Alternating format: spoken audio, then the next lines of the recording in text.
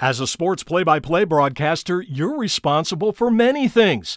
But first and foremost, you're a manager of sorts. You manage your prep time. You manage your days. You manage your call. And you know what else you manage? Relationships. How managing your approach with athletes and subjects will go a long way in determining your broadcasting success. It's coming up on this edition of Sports Booth.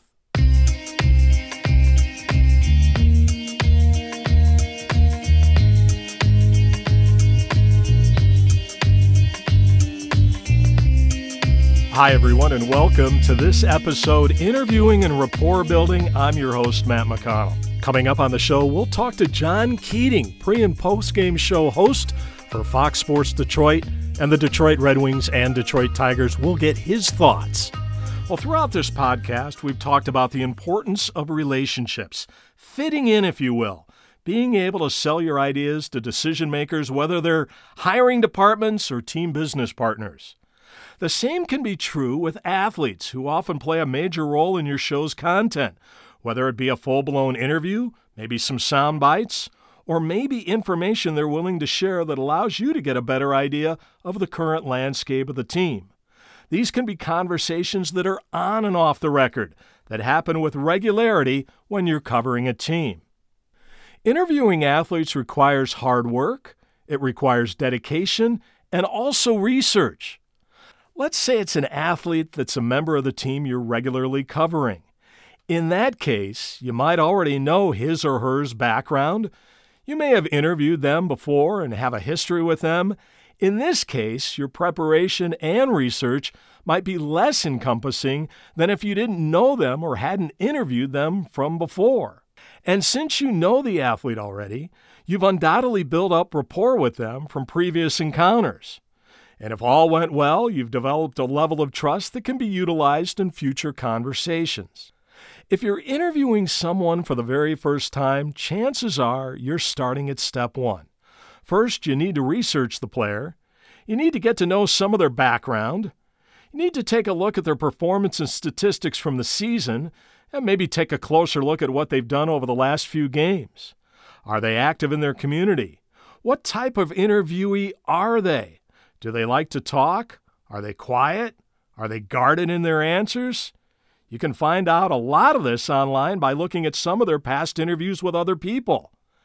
If they give short answers, have lots of questions. If they ramble on, be more precise and close-ended with your questions. I can honestly say some of the toughest interviews are with subjects that you don't cover on a regular basis. For example, you're an NBA broadcaster. Yet CBS has hired you out as a freelancer to call the Xavier-Richmond basketball game a week from Tuesday. You know very little about each team, yet you've researched them for over a week and you have a good grasp on what each team is about. But before the game, you will be required to interview the star from each team. How do you go about interviewing somebody that you don't know? Well, that's simple. You got to do your homework. And like we said earlier, you perform a thorough review of each player, their histories, their recent performances, and their interests. You get information on them from their coaches, maybe their teammates. It can be a lot of work, but it's the right thing to do. You want the fans of both schools watching the game to have confidence in your knowledge. And trust me, fans can determine if you're for real or if you're a fraud in a very short period of time. Developing sound rapport with an athlete can lead to conversations that you wouldn't normally have. I'll give you an example from something that happened earlier in my career when I was the radio voice of the Pittsburgh Penguins.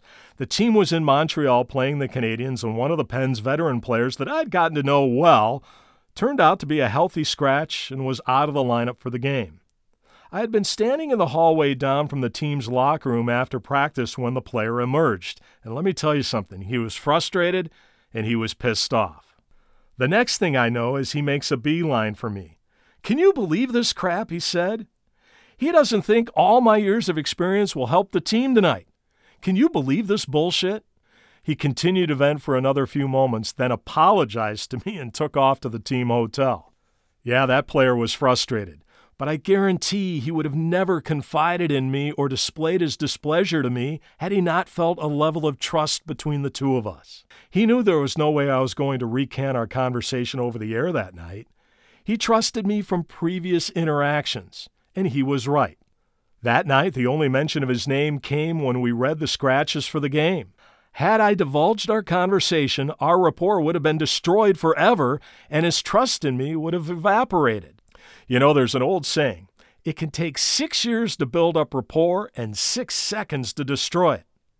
If someone tells you something off the record, honor it. Otherwise, you'll lose the trust.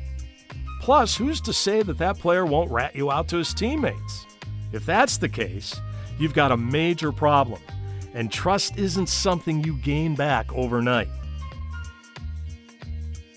Our guest today is John Keating. John is currently the pre- and post-game show host for the Detroit Red Wings and Detroit Tigers on Fox Sports Detroit. John has been a mainstay in the Motor City for years and previously worked in Denver. Like many of you listening, John's career began in student radio at Grand Valley State University in Michigan as broadcaster and station manager for WSRX. He's been a recipient of 5 regional sports Emmys and is the network's longest-serving anchor. And yes, he's filled in doing play-by-play for the Tigers in the past.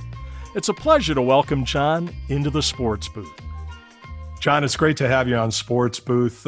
Can you remember the first interview that you did way back in the day?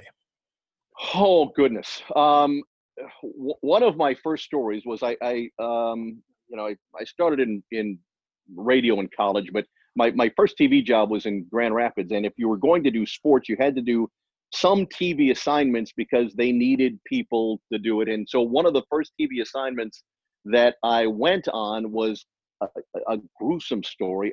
We got called out to a farm because a farmer, bless his soul, had fallen into a feed mixer and basically got chopped in half. Oh, and no. so the camera guy who I was working with was a terrific soul and a good guy, but sort of a grizzled sort. And he said, you got to interview people, and I'm aghast because there are pieces of belt and things you don't want to see that are around here, and it was one of the, okay, you're a professional broadcaster now. This is the time when you've got to step up, and it was a pretty good reminder that we're not playing at this business anymore. There's there are real lives and there are real people involved, and it made me appreciate sports so much more because it is, after all, the human playground.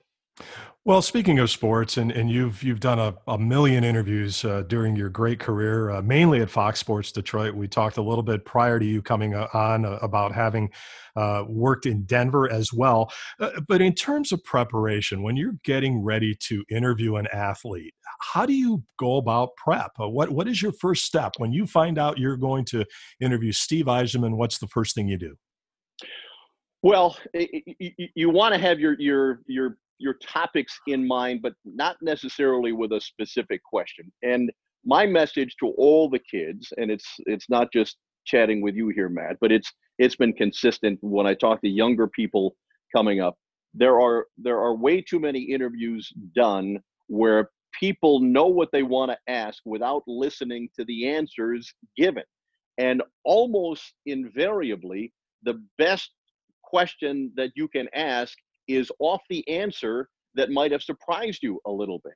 And the example that I used is you're talking to a player and he said, well, yeah, I got called up from AAA, and then I had to go to prison because I killed a guy. It was like, well, wait a minute, what? So the wait a minute, what questions Yep. are the best turn that an interview can take, because then all of a sudden it doesn't matter what you were going to ask anymore. It's this turn that the interview takes that almost always leads to a better interview because it's unexpected. And that's I guess that's what I stress to younger broadcasters is go for the unexpected. I mean, listen to what they're saying, and if they say something about, I took my kid to school, how old is your kid, and what do you do with them on a Tuesday night?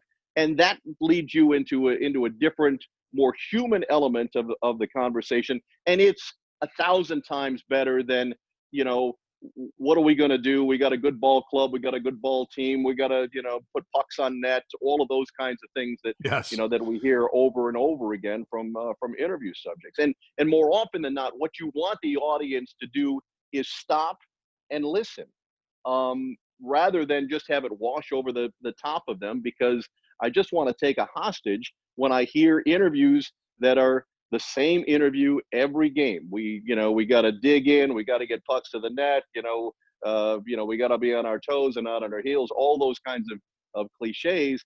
I want to find something that's a little bit different, and those are the good interviews that you strive for. It's kind of like having a choice of taking the interstate or maybe going off the beaten path. Absolutely. You know, Absolutely. going Yeah. down, do you want to take I-40 across the country, or do you want to maybe get over onto Route 66 and see all the little towns? Yeah, you might have a couple of stoplights along the way. There might be some cops along the way that you didn't plan on, but that's not necessarily a bad thing. There might be a speed trap. I will say that from a professional standpoint. When you get off the beaten track, there might be a speed trap along the way, but that's not necessarily a bad thing. John, what about interviews with athletes that that you have interviewed, that you're about to interview again, as opposed to maybe some athletes that you're talking to for the first time? What are the differences there in terms of how you approach that and also how you prepare for it? Well, the people that you get to know, obviously, you have more wiggle room with them. There's a mutual trust. They know that you're not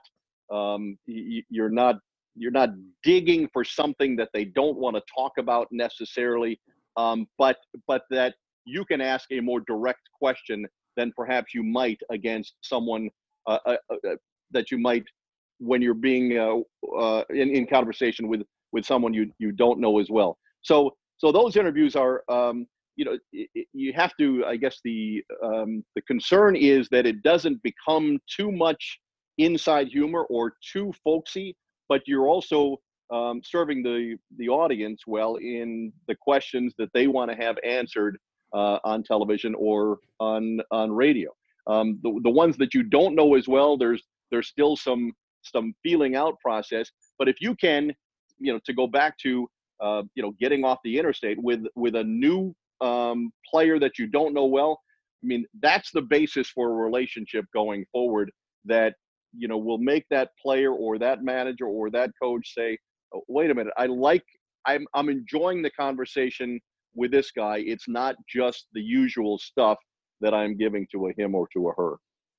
How important is it, John, do you think, along those lines, to maybe just have conversations before you interview the player? You're Yeah. hanging around the locker room, you're just talking. The example that I have is early on when Antti Ranta came to Arizona.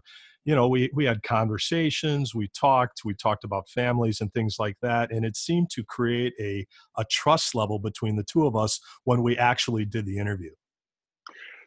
Absolutely. But it's probably happened, oh, I don't know, 1,000 times where I'm having that conversation and the conversation is getting good, and I will stop and say, oh, no, stop this because I want to get this on TV. I don't want to leave this here in the locker room or the dressing room or the clubhouse.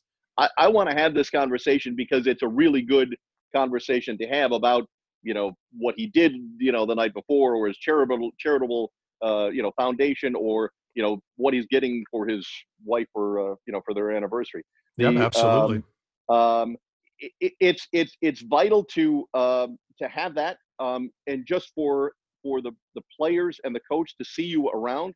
Now in the post-pandemic world, that's going to be weird. Right. It's going to It's change. It's going to change. absolutely, because it's the relationships that you build in walking through the clubhouse or walking through the dressing room that lets the players and the manager or the coach know that, all right, this is somebody who's around. This is somebody who gets it, who is putting in the time. I make it a point, Matt, when anytime I'm in that setting, in the clubhouse or in the dressing room, where I will say to everybody who's walking by me, hey, how you doing?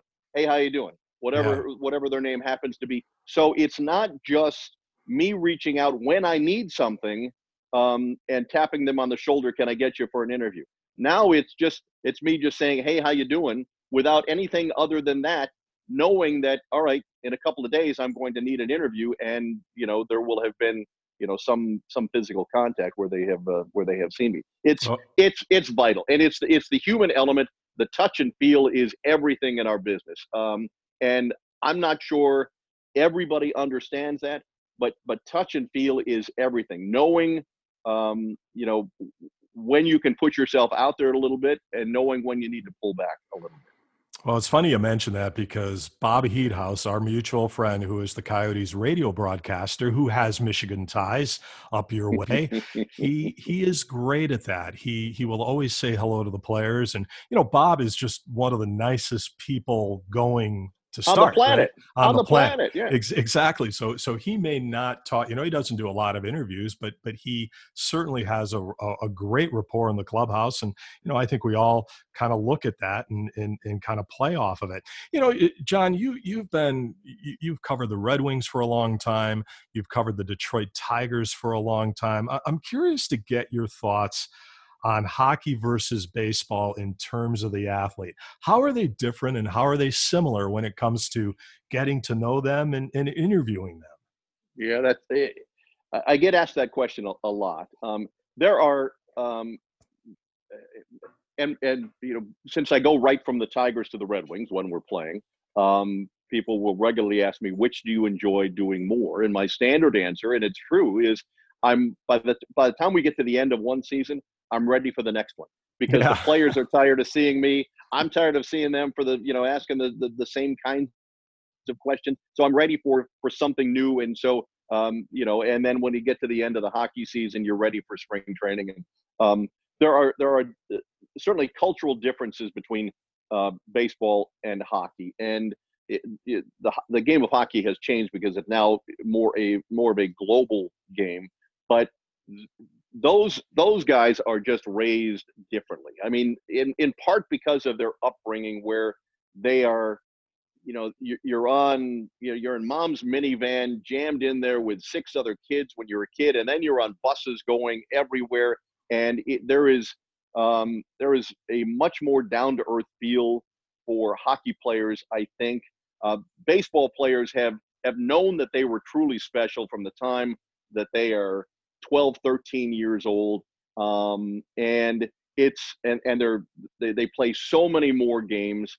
There are differences, but you celebrate each of the differences, and you know what you're dealing with. And there are lots of baseball players who have been some of my favorite people ever.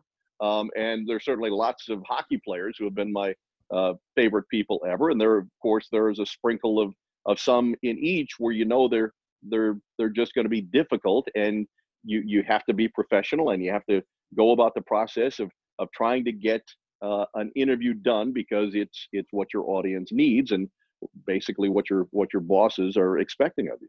All right. So you were talking about some names, John. I'm going to throw a few names out that you have covered regularly over the years. Here we go. No, this is something that I'll probably never see in my career or lifetime. Scotty Bowman, Steve Yzerman, Brendan Shanahan, Kirk Gibson, Justin Verlander, David Price.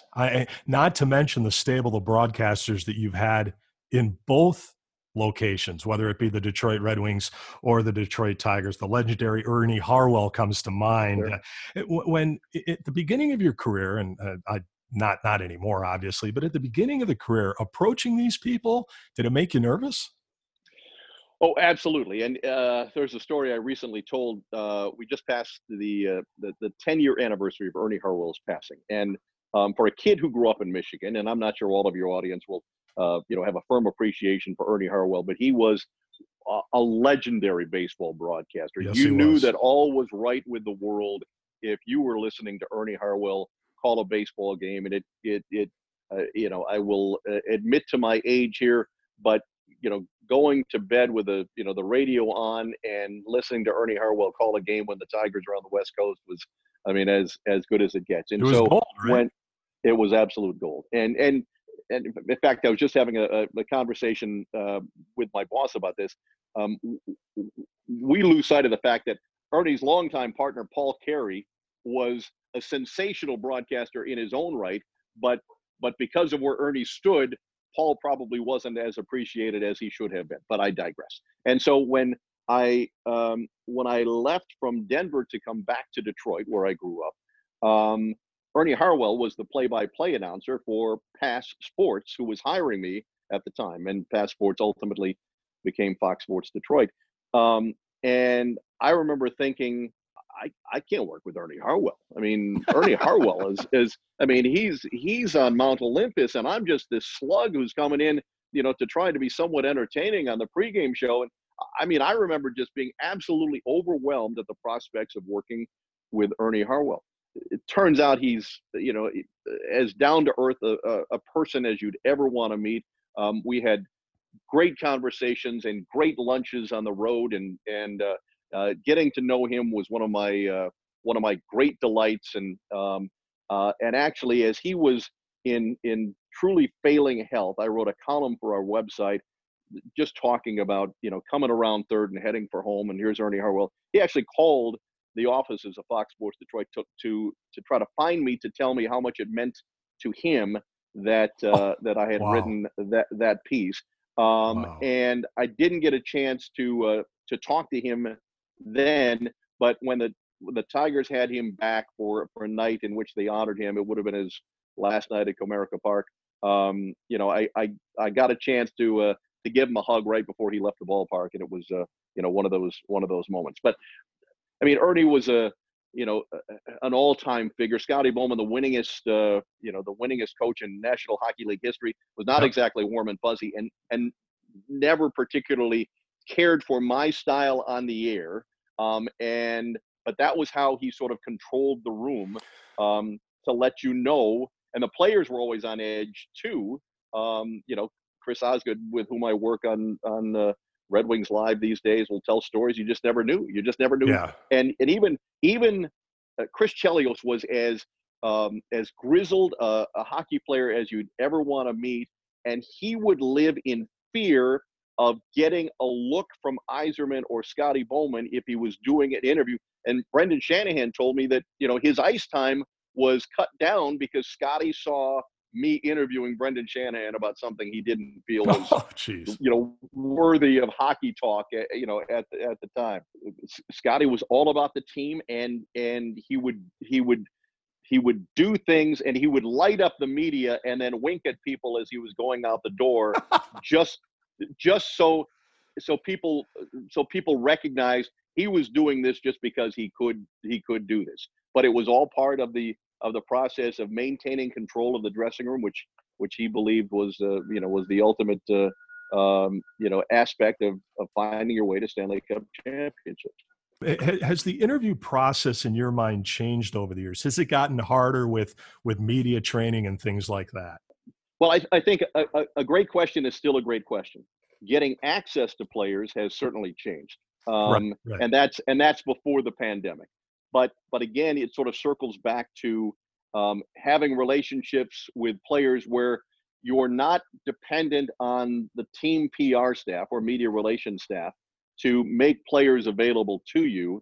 It's, hey, can I get you for a minute because I want to ask you about this, or you're going to enjoy what I want to ask you about, because you have developed that relationship. It's when they bring guys out and stand in front of the scrum. Those aren't exactly the most compelling interview possibilities that you can have. But when you can get somebody cornered and say, hey, I want to ask you this, and I will do this, and it surprises some of my media colleagues, where if I'm doing an interview, and Matt, you've seen this in 1,000 dressing rooms, where once somebody's being interviewed, here comes all the other microphones and iPhones and all of that, and everybody just assumes that it's fair game. And I will say, I will say, step back. This interview is just for me, and they're all a bit aghast, and I wrestle with the fact that I come off as a bit of a jerk, but I'm okay with that because I know that um, I don't want it to be an average interview. I want it to be something special or something that he's just telling me. And the realities of it are that if he tells me this say it's a hockey interview, um, the local TV stations are going to put it on they're going to get the answers to my questions, my well thought questions that I've developed having a rapport with this player. They're going to get those questions on the air before I can put them on the air for Tigers Live or Red Wings Live. Yep.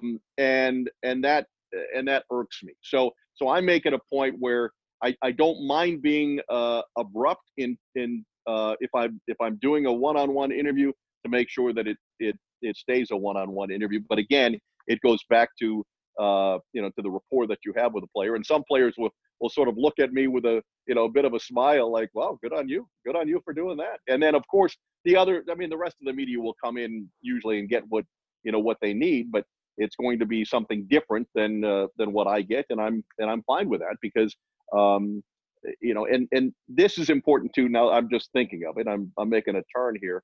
The message that I have to younger broadcasters and younger media members is know what you want, get it, and get out.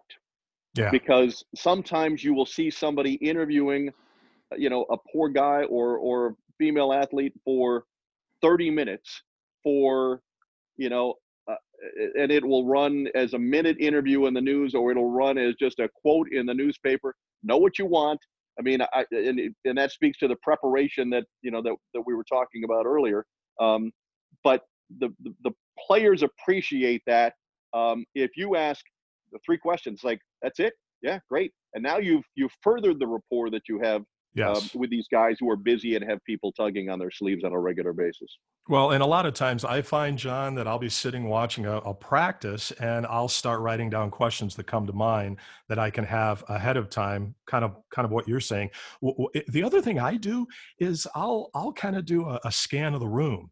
And we don't have a ton of media covering the team here in Arizona, but if I see a guy with a microphone that hasn't been there in 3 months, and he's going in, in the scrum just to stick his mic in and never asks a question, I hang back, kind of along the same theory. The other thing too is when we're going on at 6:30, 7 o'clock at night, anything that we have asked that's been shared in the scrum is on Twitter in 5 minutes.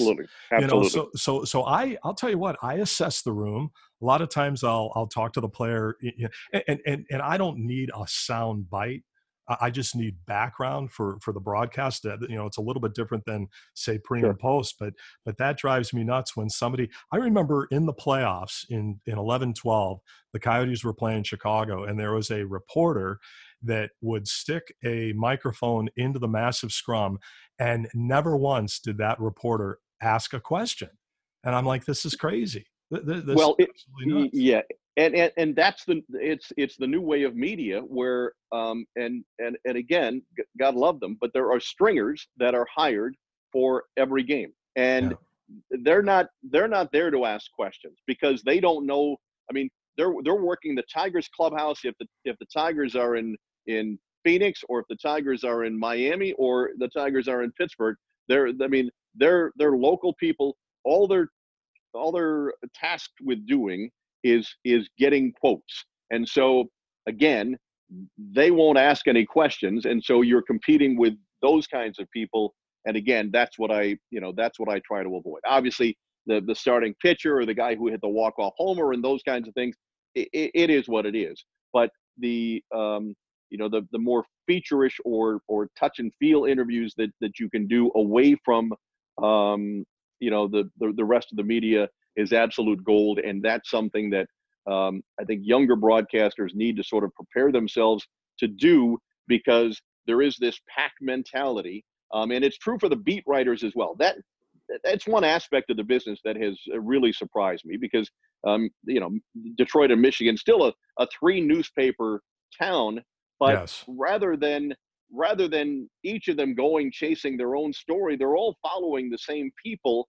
And that's amazed me. Are you going to miss a few scoops along the way? yeah, but you're going to get a few too that that you really didn't plan on. John, we've talked a little bit about rapport, and I have, and I mentioned it earlier in the show. I've always said that rapport, it could take 6 years to build it up. It could take 6 seconds to destroy it. And for the kids listening here, the whole on the record, off the record, I mean, you have got to abide by that, right?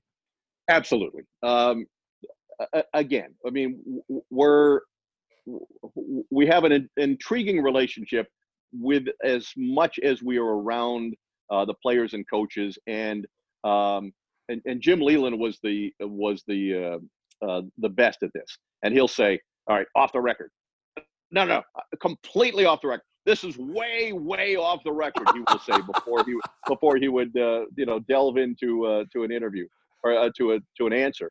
So he would give you what you needed to know, but with the preamble that all right, I'm going to tell you what you need to know, but this isn't for the Tiger consuming public. This is just so you understand what we're thinking, or why I made that move, or why we pulled this guy up from AAA, or whether this guy had a hangover and couldn't play, or something like that. So there is some of that relationship. I'll share one story with you. There was he was at the end of his career, he was a relief pitcher, but he was a starting pitcher for the Tigers, and sort of the challenge of being the host of the pre and post game show is that it is this hungry beast that needs to be fed, because you're doing a half hour before the game starts every day. Every game is a half hour that you had to feed. Just a little bit.